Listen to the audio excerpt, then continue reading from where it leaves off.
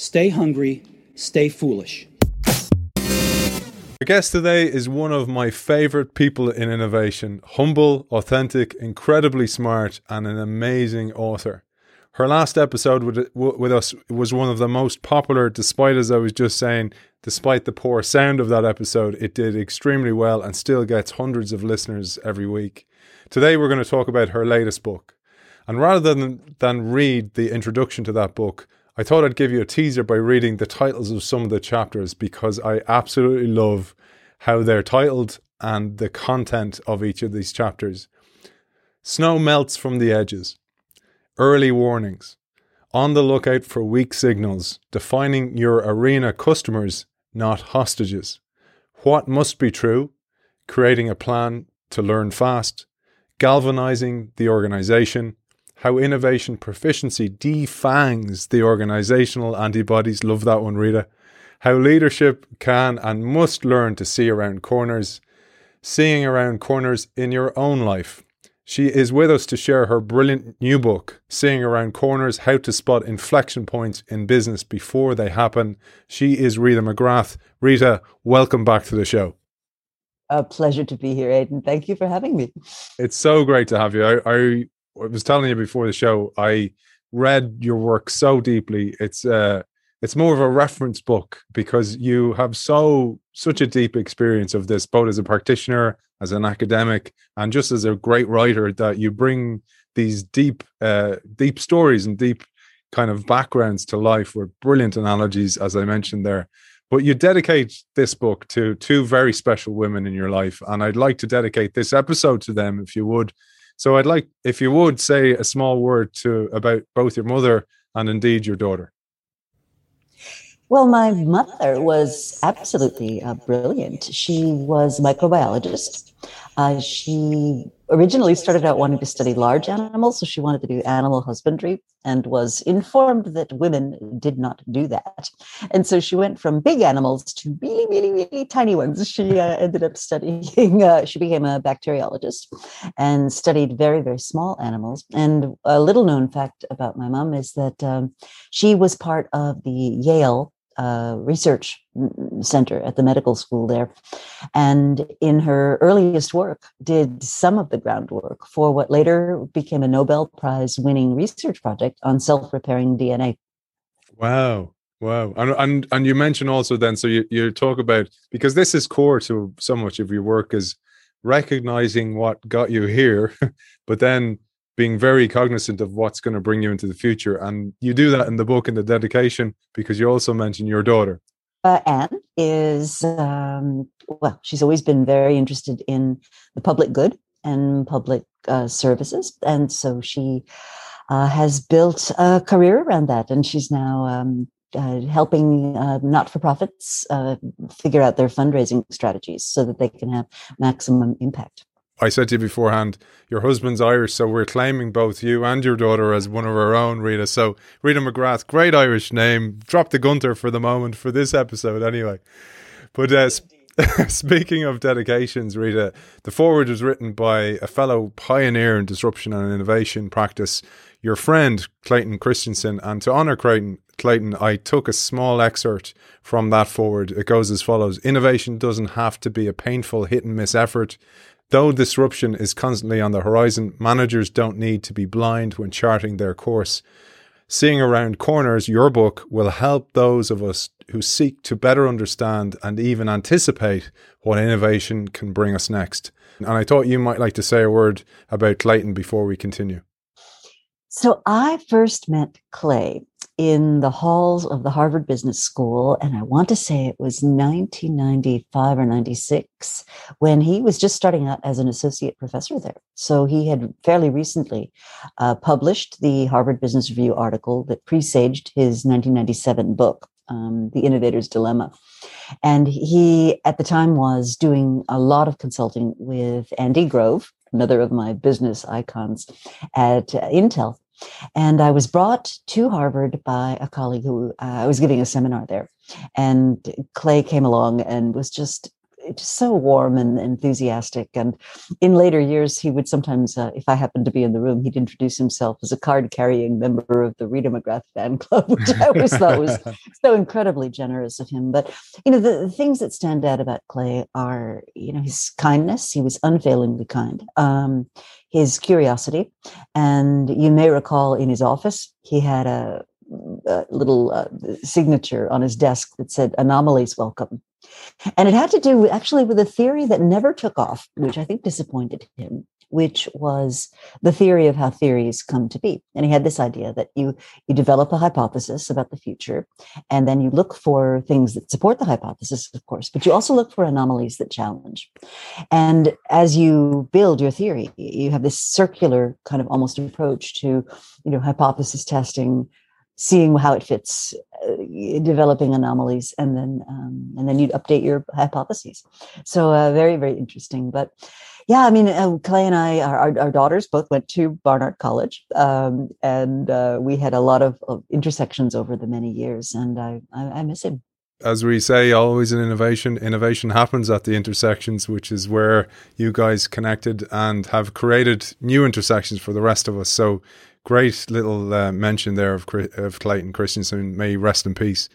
But moving on to this work that he wrote the foreword for, I wanted to dive in, Rita, with an excerpt that I love because it highlights an anchor of the book. And you mentioned there Andy Grove, and he is one of these business icons you mentioned. You said some years ago, Andy Grove introduced the concept of strategic inflection points in his landmark book, Only the Paranoid Survive.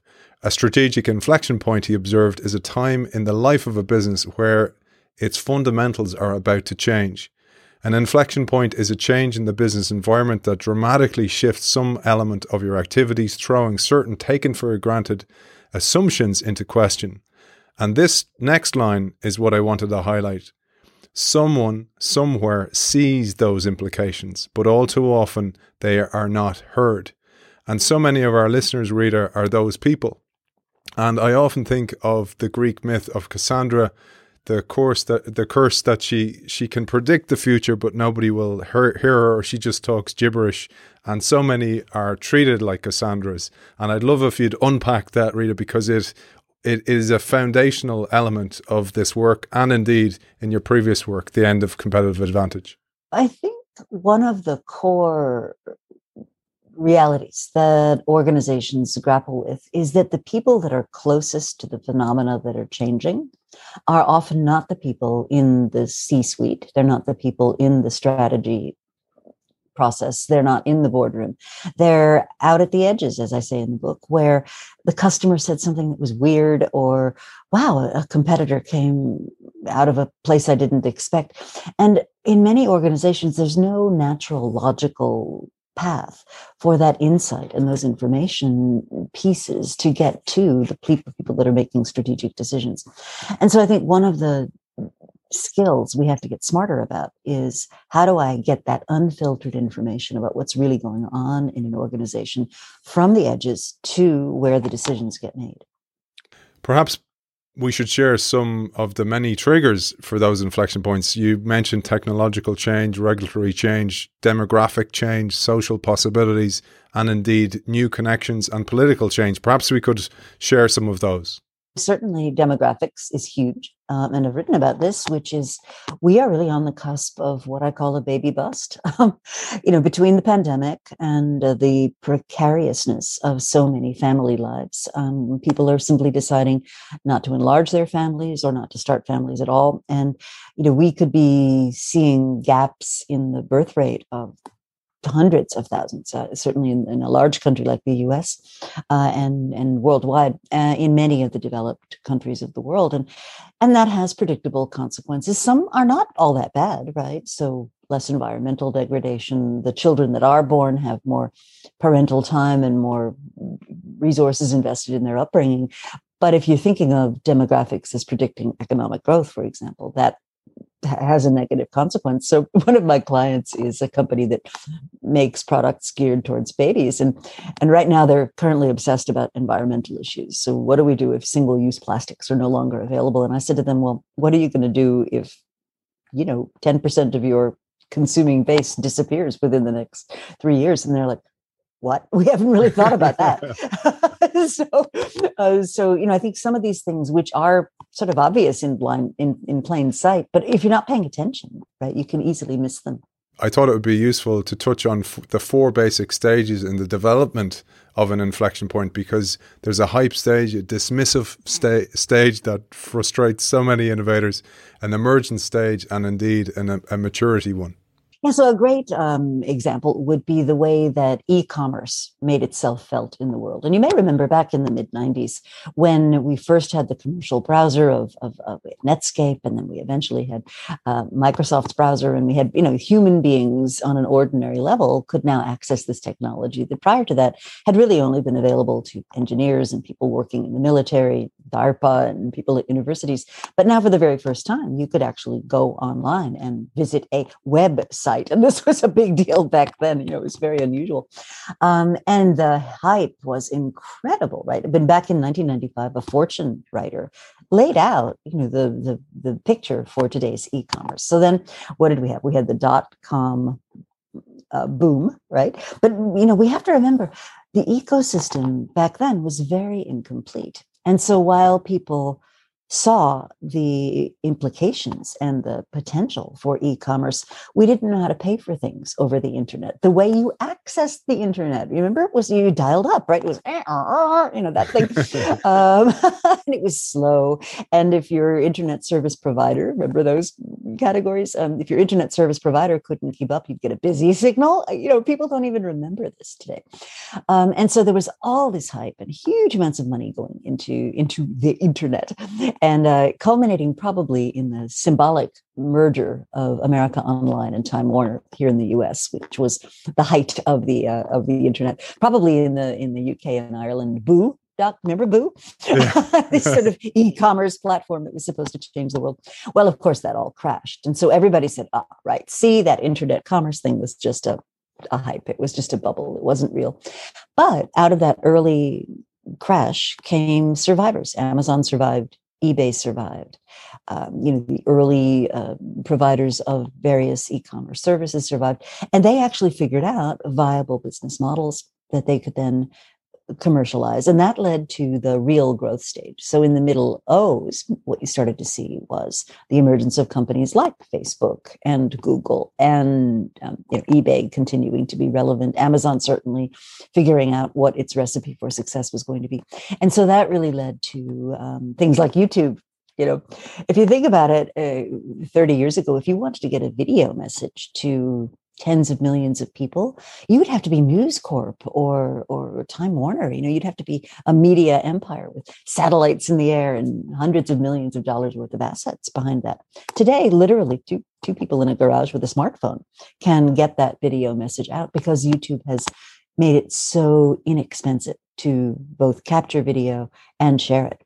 And that's a really different set of assumptions you're working on than you were back in the age of massive numbers of assets required. We'll come to actually how to recognize some of those signals of change and how to not go after the buzz, as you call it. But that always reminds me, Rita, of the Buckminster Fuller quote that there's nothing in a caterpillar that tells you it's going to be a butterfly, which is why it's so damn counterintuitive that the signals of change that are there, you don't go and invest in them because you're kind of going, well, there's no market in that yet, but you don't know when the yet comes. And that's the big difficulty.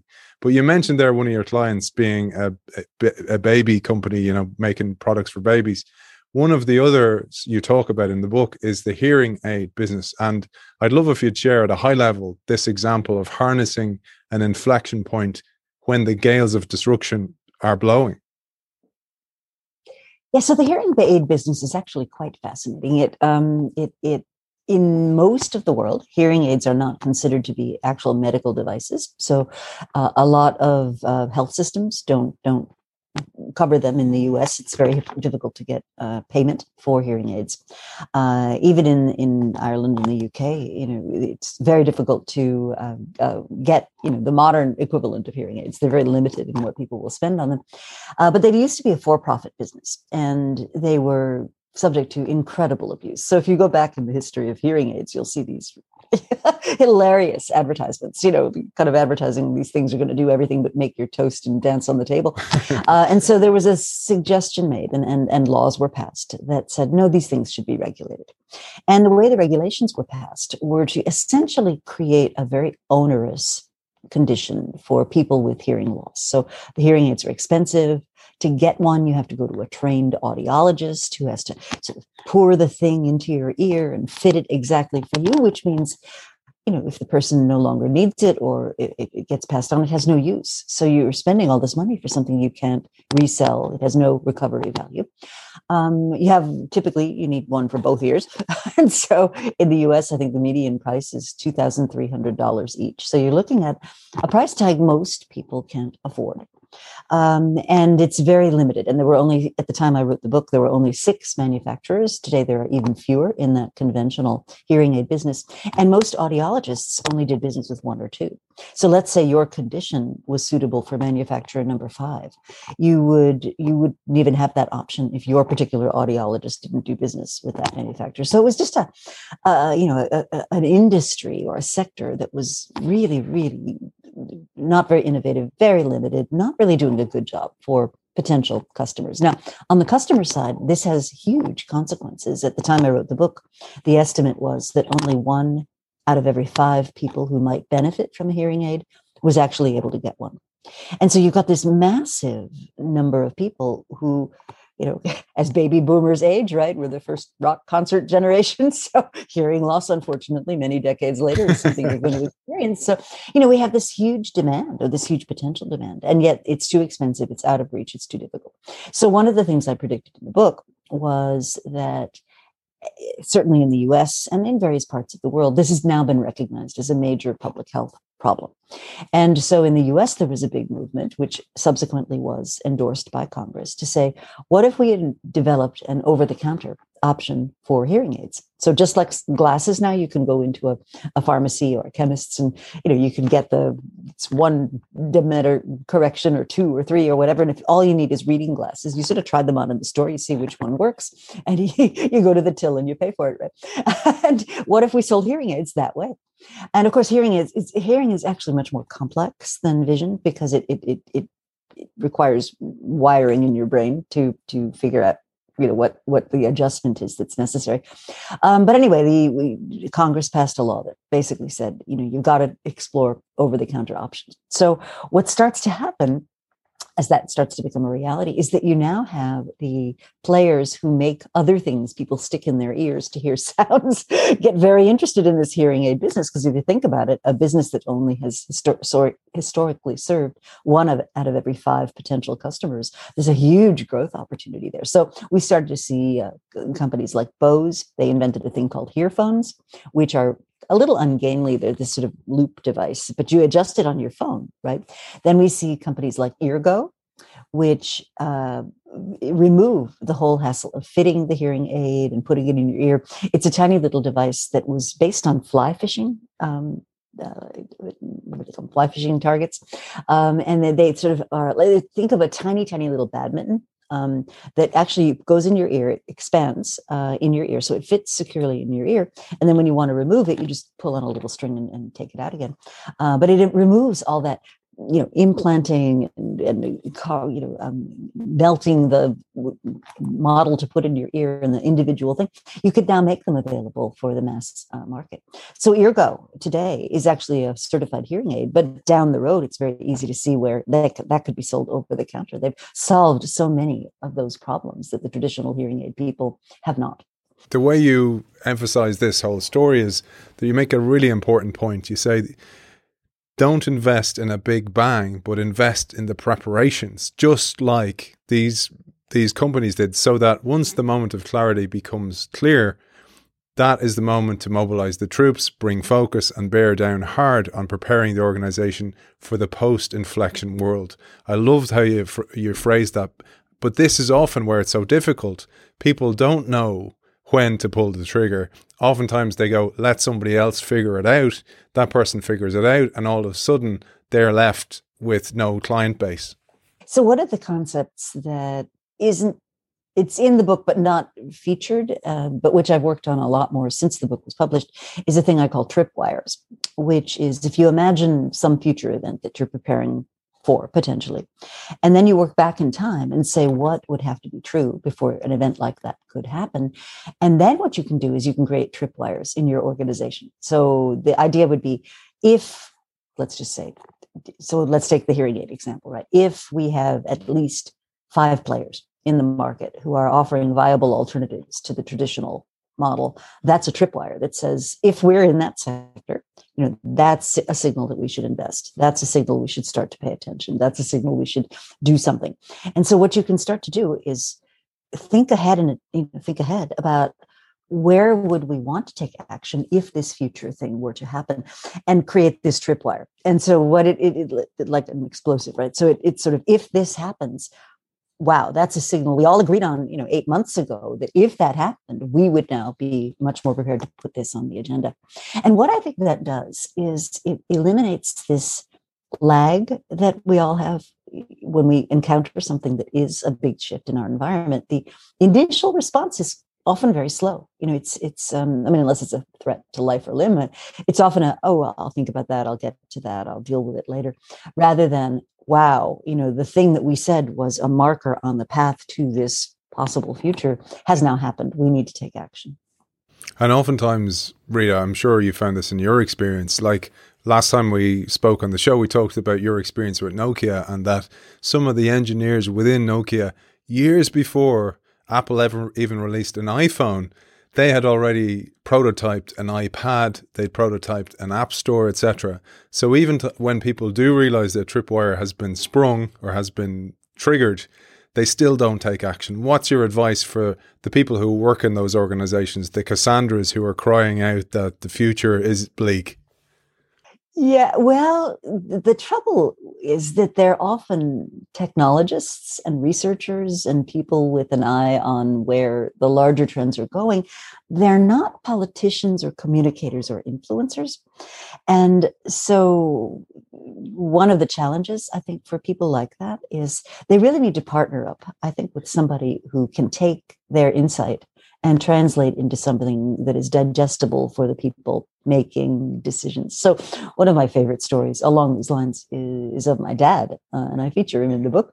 And, brilliant research chemist, 100 patents to his name. I mean, just brilliant guy. And he went from Xerox, where he'd been actually visiting the future. He'd been to Xerox PARC, the Palo Alto Research Center. And I remember him coming home from a business trip, and this was probably in the 70s. And he was wearing one of these sort of outrageous 70s suits and a purple tie. Just, but he'd held a mouse. He was telling me about computer mice and Ethernets and visual interfaces, and I thought this was just science fiction, right? Anyway, he goes to Kodak in 1980, and he takes a job there, and sits down across the desk from a guy named Thomas Whiteley, who ironically in later life studied dinosaurs, which I always thought was some kind of a cosmic twist in the universe. But anyway, so my dad sits across the desk with him, and Whiteley's saying, so tell me what you think is going to go on in the world of imaging and photography. And my dad lays it all out. He said, it's going to be digital. 8mm film is gone. It's going to be blah, blah, blah, blah. Lays out the entire flow of what actually happened. And Whiteley kind of freezes, goes completely pale, and basically says, Wolfgang, go back to the research labs where you can do minimal damage. And so I was talking to my dad, a few months ago, and I said to him, well, didn't it bother you?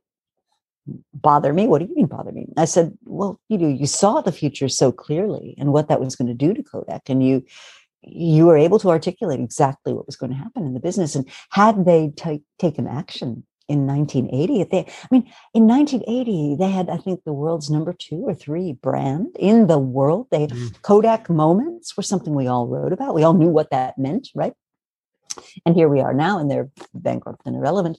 And he looked at me and he said, well, no, I'm a scientist, a researcher. He's management. He asked me my opinion. I gave him my opinion, and what he does with it is up to him.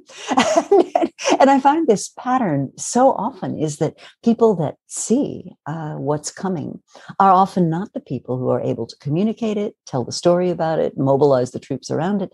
And yet they do have this clarity of vision.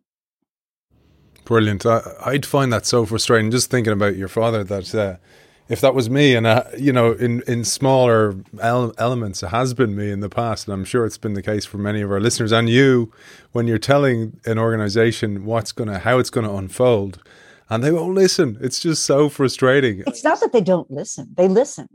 They listen very intently. They're often incredibly polite. They're just not going to do anything. Yeah. There's a number of reasons for that. So I think in a lot of organizations, you don't have an incentive plan for looking after the future. You don't have compensation at the end of the year that says, "Oh, you made an investment in these 4 future-facing things. Good on you." You don't have those incentive structures, and so I may tell you that your business is about to fold, but if you're getting rewarded on what you did in the fourth quarter of 2021. It's kind of an irrelevant piece of information. You make the point also in your previous book, in The End of Competitive Advantage, that many leaders actually just get incentivized on the past, really. They're getting incentivized on what maximizing the past and milking the cash cow as much as possible rather than creating that future. And if they do take the risk on the future, they are actually risking their performance packages. Oh, yeah. So a great counterexample is what Satya Nadella has done at Microsoft, where half of his leadership team's compensation comes from what he calls performance measures. So sales, market share, whatever that is. But half of it comes from what they call power measures. And these are the leading indicators. And so in a world of cloud services where usage, if you're going to have a subscription service, usage is what really matters in terms of your profitability. And what Nadella's done is he said, before we can have usage, customers have to enjoy our products. In fact, customers have to love our products. And so he's incenting his senior leaders on things like customer love. I mean, this is Microsoft. This is like a sea change in the culture there. Let's bring it back to this book, because we're by the way, we're only at the introduction here for our listeners, for those of you who have not read it. Let's build on Andy Grove's observation that snow melts first at the periphery. I'd love if you would describe how agile, responsive organizations create fast horizontal flows of information so that decisions can be made quickly and responses to environmental challenges can be processed in real time. Here you use the example of Facebook and other social media platforms to animate your points. Well, let's start with the more positive examples. So the companies that I think do this well have mechanisms to pick up these weak signals from the periphery. So an example that I use in the book is the German metal services company Klockner. And I did an interview with their CEO, Gisbert Ruhl, who said, one of his concerns as he tried to get the company oriented to a digital agenda was all those layers of management in between himself as the CEO and the workers on the front lines. And what he did was instituted what he called non-hierarchical communication, which in this case was Yammer. And he taught the organization that if they wanted to communicate with him, anybody, I don't care if you're operating a forklift truck, you want to communicate with the CEO, you send a message. This is what's going on. This is what I see. These are some things that I think you might want to think about. These are some things that are really stupid and crazy. And what he did at head office, which I thought was fascinating, was he had the feed of his Yammer feed inversed. So the lower in sort of hierarchical terms in the bureaucracy that you were, the higher your message was. So that when he paid attention to these flows of information, the thing he focused on first was the people least likely to be in his normal orbit. And I thought that was absolutely brilliant. Now, the Facebook example to me, and remember the book came out the book was published in 2019. So a lot of this I was writing about in 2017, 2018, when the company was getting into all kinds of trouble with the European Union and various data privacy laws. And I said, look, this business model that Facebook has is based on users being ignorant of how their data is being used. I mean, people don't understand when you post that baby's picture on Facebook, you don't own it anymore. They do, and they can do whatever they want with it, basically, under current regulations. And it was very interesting to me to see the recent dust up between Apple and Facebook. And all Apple wanted people to do was accept that their data, which was going to be shared with Facebook if they accepted, all Apple wanted to do was say people should be able to opt in or opt out of this kind of data sharing. And the very fact that Apple was asking people's permission sent Facebook into an absolute frenzy. They were taking out full page ads, criticizing Apple's move in that direction, which to me basically says they're very knowingly using data without users' permission. And I think that's something that's not going to be the case forever. And, here's the thing about seeing around corners and inflection points and regulations and institutions.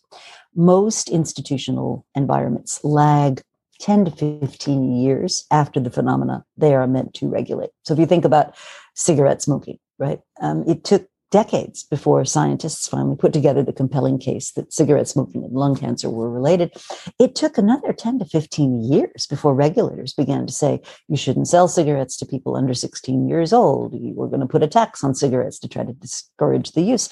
We recognize that people that get ill from smoking related syndromes put a burden on the health system. So we're going to make that end. But the point is, it took decades for the regulatory infrastructure to catch up. And I think that's what we're seeing with social media now. So we're just seeing the very first of the moves in various regulatory bodies, starting in Europe, not so much in the US, but to say there should be limits on how these data can be used. There should be restrictions on how free the flow of information is. We're just for the very first time starting to see in Australia, for example, the idea that Facebook can't just willy-nilly take news, which is paid for by news organizations, and use it to lure users on the site with no compensation at all. And so we're starting to now see these fault lines in that business model emerge. And I suspect in the next it doesn't happen quickly, but in the next 2 to 5 years, we'll start to see some of the worst practices of those business models be legislated away.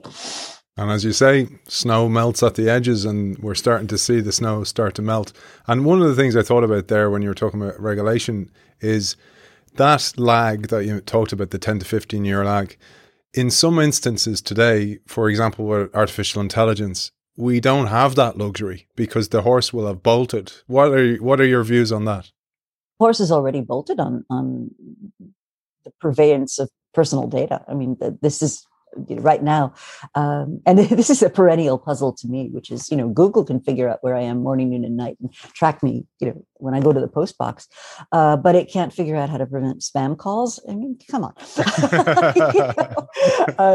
So yeah, I mean, and very smart people like Amy Webb, who's a futurist, has written a fantastic book called, what is it called? It's called The Nine, I think. Yeah, The Big Nine. I have it on my bookshelf over there. And one of the things she talks about is we are at risk of losing the race for artificial intelligence because authoritarian governments are much better at assembling these massive data sets that they use to train their AI. And we're more fragmented about how we're going about it.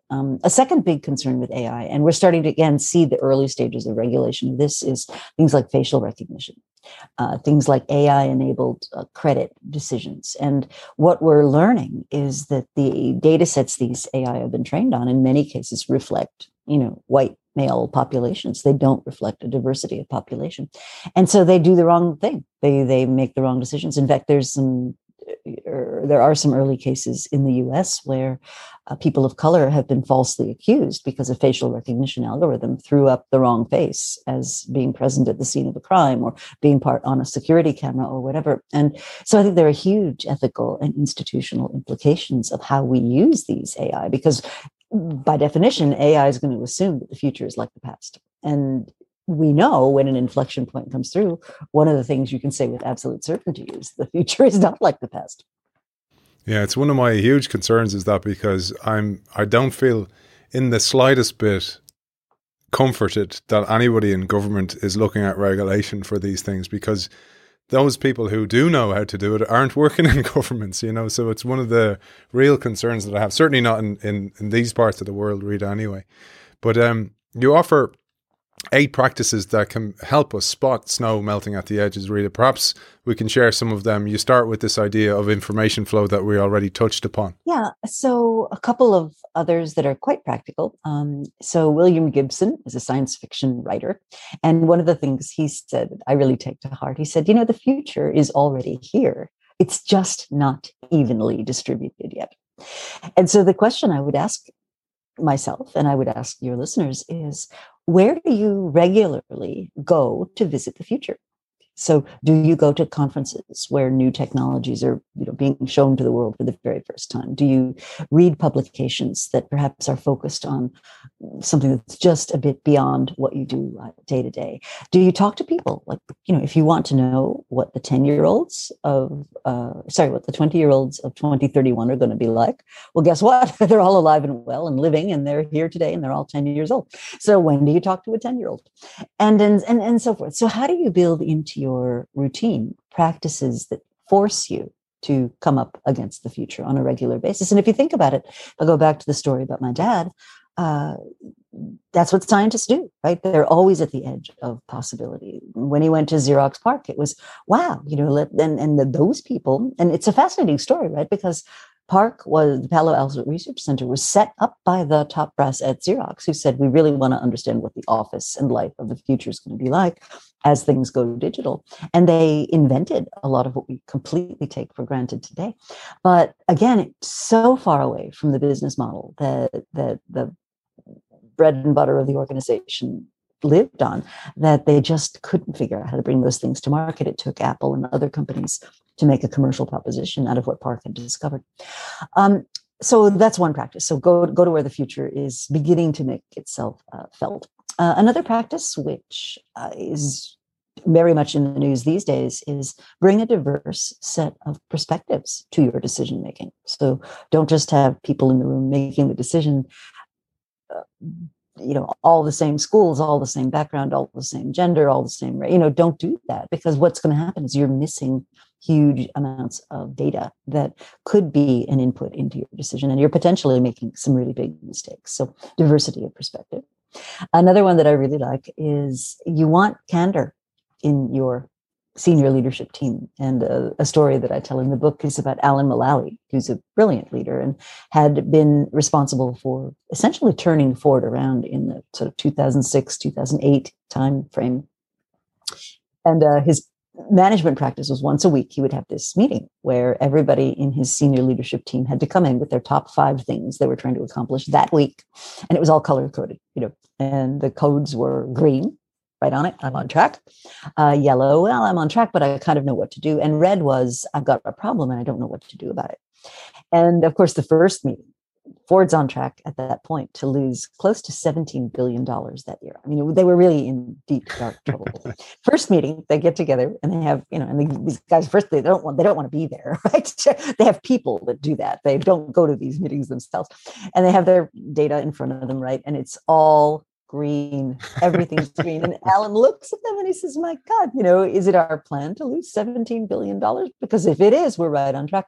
And he said something I thought was incredibly valuable. He said, you can't manage a secret, right? You can't manage a secret. And so if we can get the information visible and in front of people and be honest about it, we can solve the problems. But we can't do that if we don't know the problems exist. And so some months later, the gentleman that subsequently became the CEO of Ford kind of said, all right, I'm red on Edge. And the launch of the Edge was this small SUV, which was intended to really fill a critical gap in Ford's lineup. It had been hyped. The dealers were expecting it. The advertising budget was in place. And he did the right thing, which was stop the production line because there was some safety issue. But, huge negatives all around it. And so he says that, and the whole room goes completely quiet. And everyone's looking at Alan saying, what's he going to do? Does he really mean it about this red stuff? Or is, kind of don't let the door hit you on the behind as you walk through. And so what Alan does is he stands up, claps, great transparency, Mike, anybody got any ideas? And within, 5 minutes, somebody had an idea for what you could do to redirect the advertising money. Another person had a thought about how you could deal with the dealers. Another person had a technical perspective. Someone else was able to loan a couple of engineers to troubleshoot. Anyway, sort of 70% of the solution to that problem was architected in that next 2 or 3 minutes because they had all the collective wisdom and experience of the people in the room. And I think that's what you want to strive for, right? Which is if we can get these difficult bits of news in front of the right people, you can actually get to work solving the problem. And Alan talks about the joy of seeing the reds turn to yellows and the yellows turn to greens, and that unfolds the whole plan. And in fact, he said to me, I did interview him about this, and he said, if I'd come in and we were on track to lose $17 billion and everything genuinely was green, I would have been terrified. The fact that there were so many reds meant there was a great opportunity. There's so many places we could go from there, but one that you talked about in the book that I thought was so valuable was this idea, and it's so ridiculous when you think about it. Over this part of the world, I've seen this in play where, say, for example, I work for an organization and I'm working in marketing. The marketing team will book all the outdoor, say, bus shelter advertisements or billboard advertisements on the route of that CEO for her route to work, so that she thinks, hey, man, we are everywhere. Our advertising's everywhere. And I thought of that when you talked about the example of Gap. And when CEOs or leaders or C-suite executives get out of the building, oftentimes there's this whole parade put on for them. And it doesn't show the harsh reality of what a customer is experiencing. Absolutely. We see it everywhere. One of my favorite examples of this was some years back now, but T-Mobile, which at the time was a wireless network here in the US, but it was famous for having the worst network. Like, just, you bought it because it was cheap, but it would drop your calls and it would, whatever. It was just like the worst network. And I happened to have a guy from T-Mobile in my class at Columbia. I teach a course on strategic growth, and he was in the course. And we were chatting at one of the breaks. He said, "Oh yeah, I've got a senior exec from Germany," because T-Mobile's owned by Deutsche Telekom. And I've got one of the execs from Germany coming in, and he's going to be visiting, and this is what we're going to do and everything.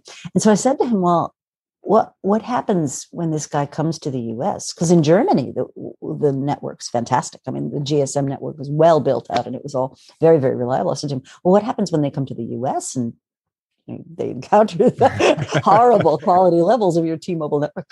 And he looks at me with eyes as round as saucers and he says, oh, that would never happen. We know when he lands at the airport, we know his route that he's going to take. We know where his office is. We know where his hotel is. We know we've got all the meetings that he's going to go to in the calendar. And we make sure those signals are, great.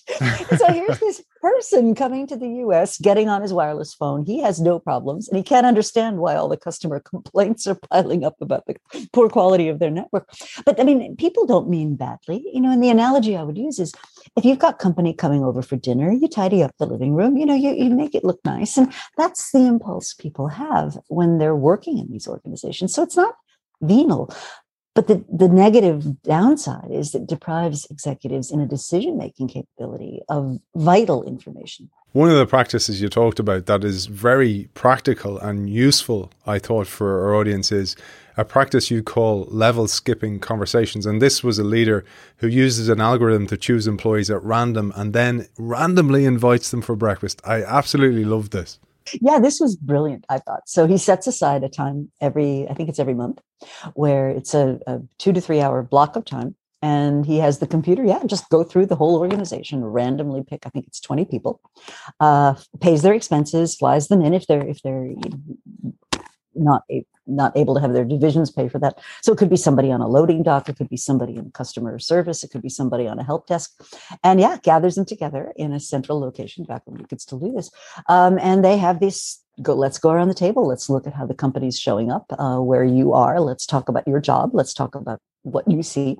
And it's just absolutely fascinating. And I think it also sends a very powerful symbolic message, right? That not only are these folks able to share what they're seeing, but the CEO is actually listening and cares. And that, of course, has a ripple effect because, even if you're not the person invited to the breakfast, the fact that you are now aware the CEO might be interested increases the possibility that you're going to say something or communicate something. Absolutely brilliant exercise. And speaking of CEOs who run great exercise like this, there's a couple now, former CEO, of course, Jeff Bezos, and type 1 and type 2 decisions.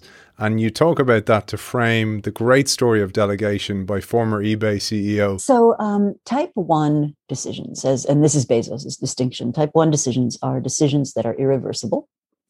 They require a big commitment. They are, in fact, an inflection point in the progress of an organization. And then they need a lot of careful deliberation. Type 2 decisions, on the other hand, are reversible. If you don't like, you walk through the door. If you don't like what you find, you walk back in. They're typically not hugely risky. They're relatively inexpensive.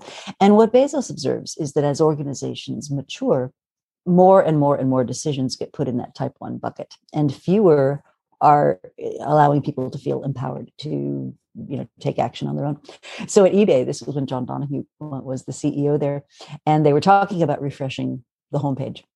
And if you think about the homepage, right? And I remember talking to Meg Whitman about this years ago when she was still the CEO of eBay, and she said, the homepage is like you are your seller's house, and you're talking about rearranging the furniture. They're not going to like it. You have to be super careful about that. So Donahue and his team said, look, the page is aging. It needs an update. It needs to refresh. Now, typical corporate scenario, what would you have done? You would have called in, I don't know, some consultancy, and they would have put together mountains of PowerPoint pages just to show you the pros and cons, and maybe they would have done tests and whatever. Instead, this younger person that Donahue had hired as, I think, director of web design or digital or whatever, kind of saw this, said, okay, I got it. Spent the next couple of hours recruiting a small group, I think it was 12, of the best engineers in the company, said to them, well, let's do this thing. Took them on a flight to Australia, where they rented this sort of house that they were living in. They spent 2 weeks just heads down doing nothing but coding, came back with a prototype of the web page that subsequently became adopted. And so what they were able to accomplish by not faffing around with, let's propose this thing, let's do a PowerPoint, and let's get approvals, was a stunning advance in the progress of the web page without all the attendant corporate overhead. It's a fantastic story. And for those of our listeners listen to this and kind of go, well, I'm not going to send my team down to Australia. There is no excuse. Rita has you covered, because you mentioned, Rita, the story of Adobe's Kickbox. So the Kickbox program, I think, is brilliant. It's literally a red box, and inside the box is a candy bar and a Starbucks card, because all innovation requires caffeine and sugar. But it's also got instructions, a notebook. There's actually 2 separate notebooks. One's a regular notebook and one's labeled bad ideas, and Post-it notes, some Sharpie markers. But what is the most important thing in the Kickbox is a $1,000 gift card. And if you are an employee, you can request anywhere in Adobe, you can request a Kickbox, and you can spend that $1,000 on any kind of customer experiment or trial that you like. The only consideration is that you have to report back into their central database what your hypothesis was, what you learned, and what happened. In 23 cases that I've been able to identify, the red box actually gave way to a blue box. Nobody will tell me what's in the blue box. So it's moved on to be a more significant initiative for Adobe. But, aside from did we get good ideas out of this process, I think a much bigger and much less discussed aspect of this is you're now teaching people about innovation. You're giving them some very rudimentary tools about here's what an innovator would do in your situation. And so you're spreading that capability, even as, so the $1,000, you may spend that on something useful, or it may not end up being useful, but the capability is what you're really building. Let's move on to some of the indicators, because you talk about lagging, current and leading indicators. And I think these are so valuable. This part of the book is so valuable. You mentioned how data, facts and lagging indicators can hamper innovation, Rita, where many managers pride themselves on being data-driven, obsessed with hard numbers and fluent with the facts. But the difficulty with such an emphasis on facts is that, unfortunately, facts are often a lagging indicator of what could potentially be important. By the time you are dealing with a fact on the ground, whatever led to it has already happened. Perhaps we might give some examples of these lagging indicators, Rita, because hearing these will send shudders down the spines of so many of our listeners who are corporate innovators, entrepreneurs within organizations, and often their ideas get killed because of the metrics enforced upon them. Absolutely. So return on investment, by definition, is a lagging indicator. You don't know when you're embarking on something new what your ROI is going to be. Most financial data are lagging. They're, the outcome of some decision you made a long time ago. In fact, this is another place where Jeff Bezos has very famously been quoted as an analyst congratulated him on the great quarter that Amazon had. And he said, well, I always say thank you. But in my head, I'm thinking, that is such an idiotic thing to say, because the quarter we just had was baked 3 years ago in decisions that we made 3 years ago.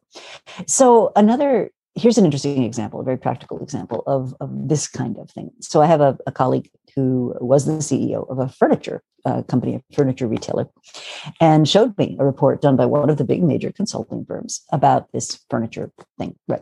And the whole report, which cost $1 million, was about where you should display the mattresses versus the pictures, how you could consolidate the warehouse, what the sort of personnel deployment should be at peak traffic times. I mean, it was all a beautiful piece of analysis and gorgeously presented. The PowerPoint would knock your socks off. It was great. But they're not dealing with, okay, I'm a physical furniture retailer in a world where companies like Wayfair are teaching consumers that furniture is a direct-to-consumer item that you should be able to go on the internet and browse and watch. And 2 days later, it shows up on your doorstep and gets put where you want it. They're not even contemplating that because they're so focused on the lagging indicators. And I think this is where, we spend a ton of money and time. And I mean, it was a beautifully done report, so I'm not critical, but it accepts as the premise that the business model is not changing. And if you depart from that premise, a lot of the things in that analytical PowerPoint driven toolkit are much less valuable than they are today. And so I think this is a beautiful example of a leader who's trying to do the right thing. Let's get the information, but the premise is wrong. What I'm trying to figure out is what is the furniture store of 2026 look like? And what they're giving me is a better furniture store for 20. I often feel so empathetic for the Cassandras within the organizations, those people who know what the future is going to bring. But at this stage, their ideas totally get stillborn because they can't communicate it as one, but then they can't also frame it in the lagging indicators, and it kills so many great ideas. But lagging indicators is one thing, Rita, but current indicators is another. And I'd love if you give the example of energy companies basing measurement on centralized grids versus a renewables and decentralized future. This is a great example of this. And at the time that I wrote the book, General Electric had not yet been publicly at its comeuppance with their long-term investments. And what they did was they bought Alstom's power generation business, more appropriately, power generation services business for a huge multiple back in 2015, 2016. And in the minds of the General Electric managers. So the business model is this, that they would provide services and other kinds of activity to providers of power who would run these huge power plants. And these service contracts are 20, 30-year contracts. And they thought when they invested in 2015, 2014, that this was going to be a business which would continue for a long time. In fact, you could hear the people at GE talk about real power as opposed to, renewables and da.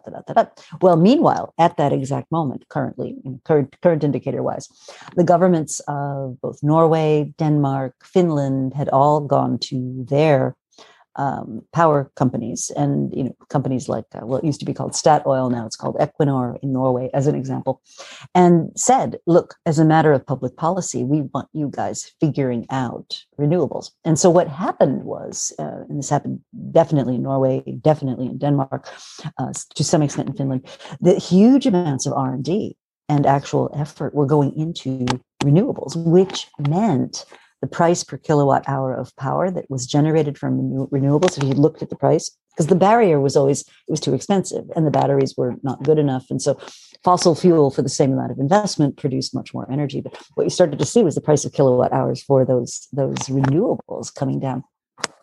And so back to GE, so they would go to their power plant managers and say, we'd like to sell you this service contract. And the power plant managers went, a 25-year to 30-year bet at the prices you want on fossil fuel? We're not so sure.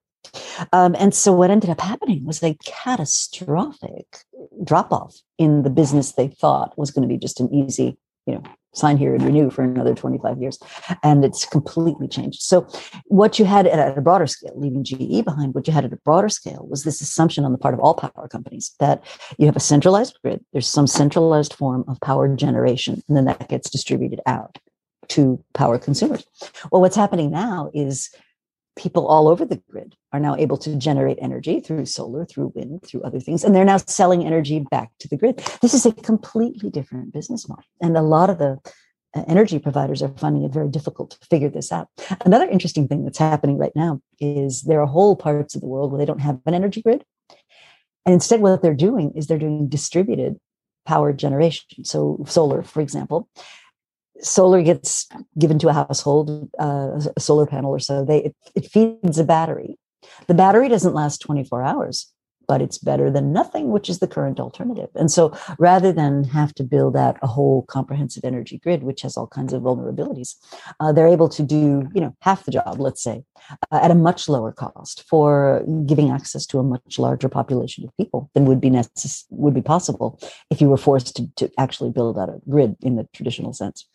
It's a great example, and one which applies to so many industries, this decentralization of so many things. Like we've seen it with media, you mentioned that earlier on, where you would have had to broadcast like we are now, had to go through a big, massive media company. But now because of all these tools, it's all decentralized. And, I often think about that's what one of the remits of perhaps public broadcasters should be, where in a way they provide the toolkit for others to create, and then maybe they harness some of the revenue that comes from those creations as well. This idea of harnessing the decentralization rather than fighting against it.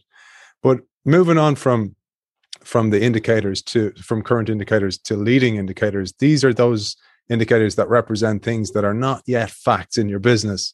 They have the potential to lead to facts later on, but at the moment you're looking at them, they are only suppositions, conjectures, and assumptions. They are often qualitative rather than quantitative. They are often told as narratives and stories rather than meticulous PowerPoint charts. And for that reason, executives are often wary about basing important decisions on them. This can be the folly of the highest order in a world of strategic inflection points, because the leading indicators are where the ideas about the future are about to be found. As I read this, even now, I feel a huge sadness, because the leading indicator graveyard is full of fantastic ideas. But perhaps you'll share a little bit about leading indicators and how to embrace them if you are a leader. So leading indicators, as you mentioned, are often qualitative. They take the form of stories. Reasonable people can disagree about what they mean, but that doesn't mean you should ignore them. What happens, I find all the time, is you have these conversations. People go, well, that's a really interesting idea, but we're not actually going to do anything about it because it's not on our doorstep. So let's take one that's happening right now in the world of telehealth.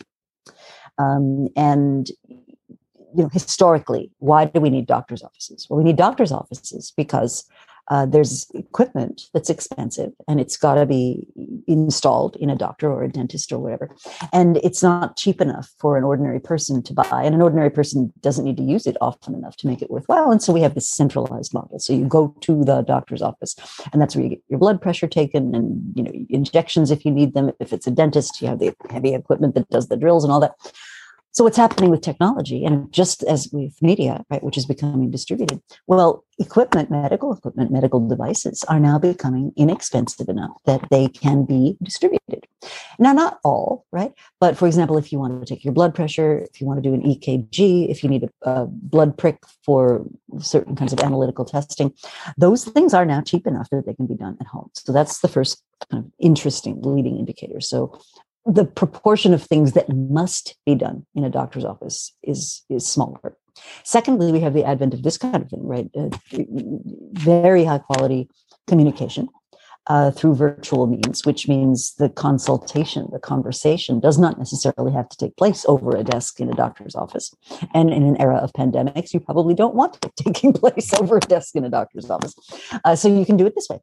Third, you have the ability now with big data and advanced analytics to take all that data about what's going on at a very granular level and make meaning out of it. So all that information that used to be in paper files in some doctor's office is now available electronically in a very distributed manner. So if I'm crunching the numbers, I could say, hey, there's an increase in respiratory distress in a certain part of the city, let's say. And then you could work backward and say, well, what's causing that? And maybe it's not a medical thing at all. Maybe it's poor quality of buildings, which means children are living with mold, which means that a certain proportion of them are going to develop asthma as a consequence.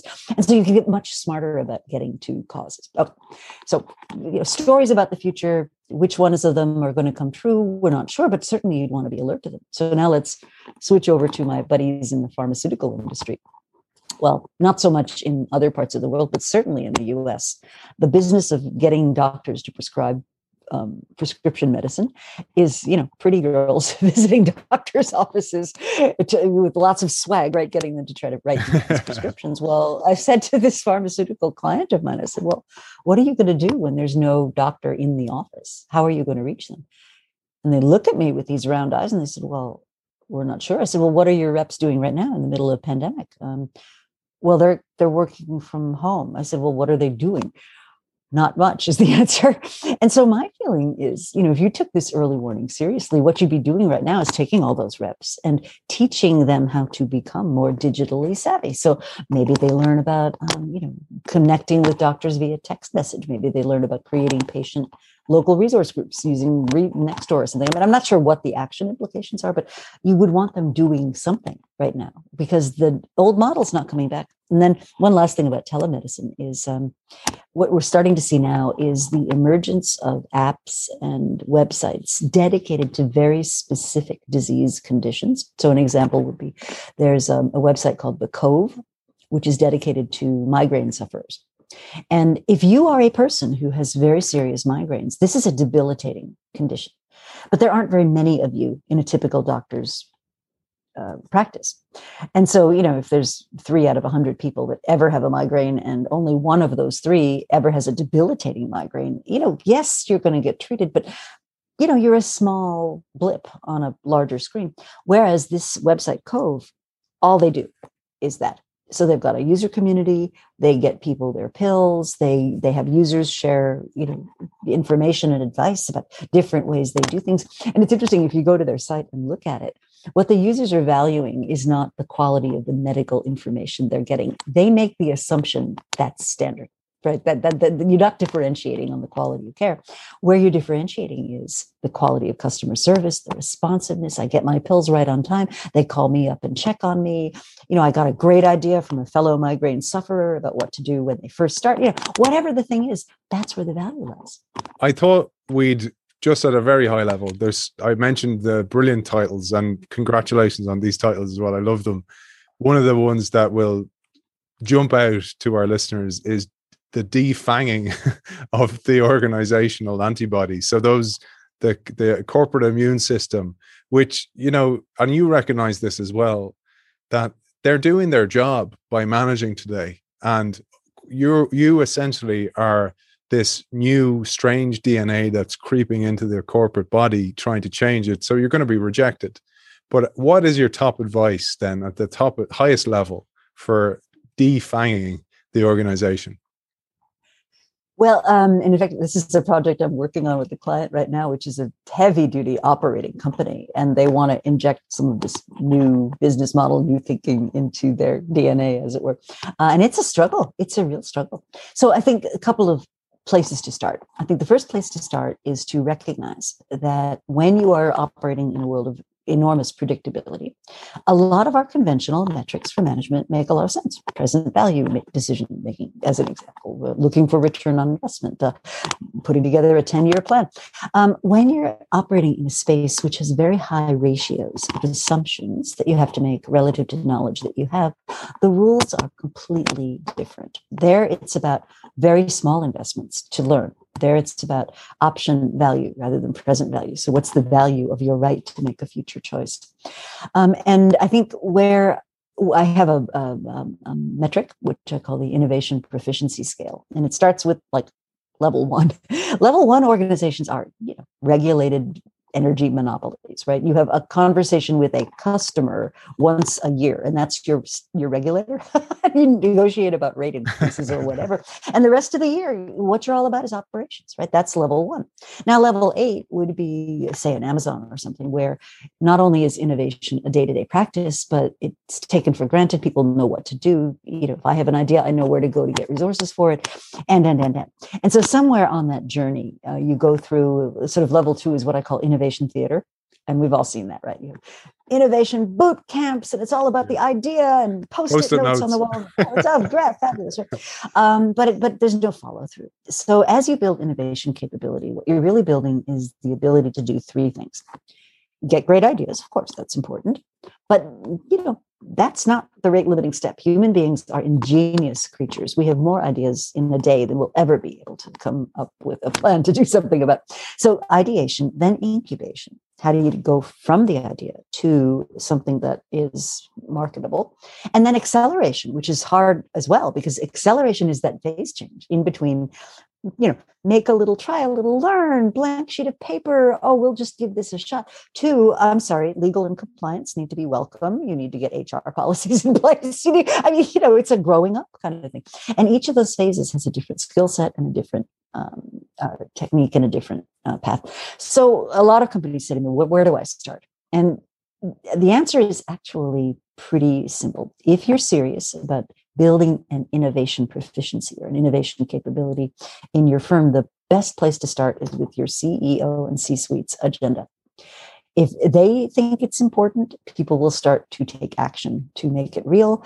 If it's not on their agenda, forget it, abandon all hope. And so my rule of thumb is, if you really, really mean it about discovering new markets, discovering new business models, discovering new ways of doing things, make it item 1, 2, or 3 on your CEO agenda. And if it's not 1, 2, or 3, you're not serious. Fantastic. And I thought a nice way to finish, Rita, would be turning the camera to ourselves. So a focus on us individually. And you do this in your first book as well, in The End of Competitive Advantage, is that organizations are just a mass of individuals, and the individual needs to change in order for the organization to change. But also the job marketplace is changing dramatically.